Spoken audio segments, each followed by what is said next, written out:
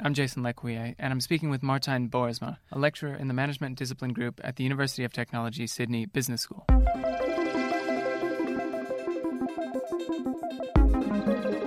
What was in the budget in regards to industrial relations last night? It's funny. So the budget doesn't explicitly touch on industrial relations necessarily. It touches on a lot of workplace issues, which you can say fall under the broader umbrella of industrial relations. I think one of the key points that was also, funnily, not directly in the budget, but was mentioned as being part of the contingency reserves are measures that will improve workforce participation of women.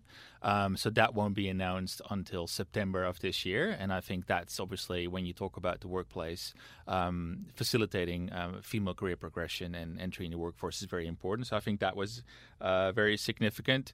Another thing, and you might have seen that when Sally McManus, the head of the ACTU, came on after Scott Morrison's... I think she gave it a 1.5 out of 10. That is correct. That's what she did. And obviously she pointed out that there's a large difference between giving $80 billion worth of corporate tax cuts to business and then giving people on very low incomes only $10 a week to get by. So, that touches on workplace issues as well. And from the union's perspective, that touches on inequality. So I think that was an important point as well. If you say that what would have perhaps been a bit of a low light, I reckon. And Scott Morrison was, quoted as saying things like, well, we've obviously added a lot of jobs to the economy, and many of those were actually permanent jobs, which is fine.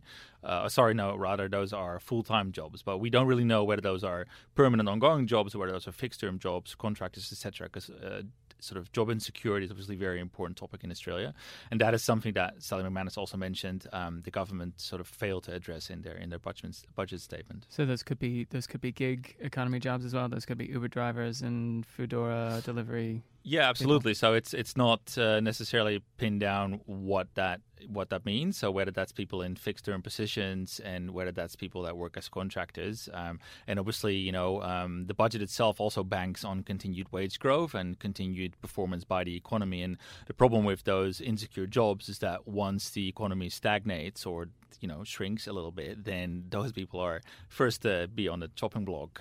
So there's a few caveats that needed to be added to those statements by ScoMo. Can we talk about what was in it for women? You mentioned that there were measures specifically for women getting back into the workforce, women seeking upward mobility. Can you explain? Sure. Well, effectively, what they're trying to do is increase the female workforce participation. So there's currently a target, I believe, of reducing it by the sort of the workforce participation gap, reducing that by 25% by 2025. It's rather nifty target for 2025.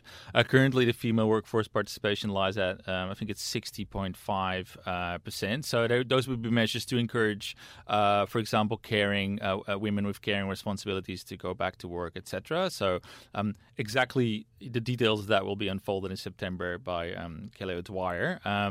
Other measurements will focus on basically the financial insecurity that a lot of women experience. So, for example, the superannuation gap that currently exists, I think that women have around 42% less superannuation compared to men, and that is obviously the cumulative result of wage inequality between men and women in Australia.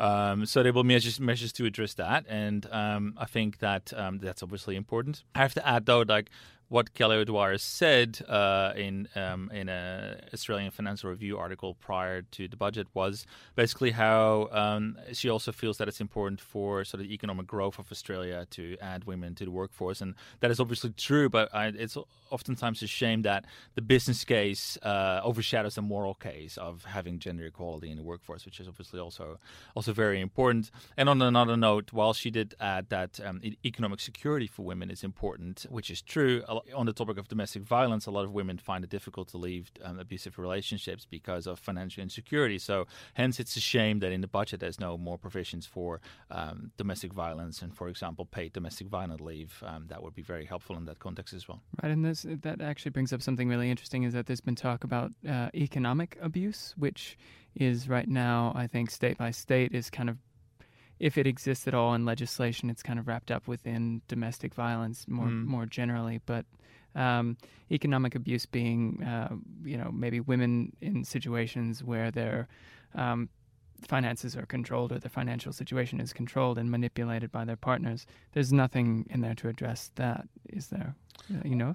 Not directly. So ultimately, if you address the wage gap between men and women, then women will be less dependent on their, male counterparts in those sorts of situations. And if you would have actual paid domestic violence leave, and currently I think it's 5 days unpaid domestic violence leave, you get women out of the situation in which they fear what comes next because they don't have the financial means to make that step. And so hence domestic violence or more money for domestic violence addressing domestic violence would have been preferable in the budget in that comparison. I mean, and that's again in the context of Kelly O'Dwyer saying of we want to address the financial insecurity of women in Australia. So I think that is something that they could still include in September, but she didn't mention it, but I do hope they do so. Thank you very much for your time, Martijn. Appreciate it. No problem.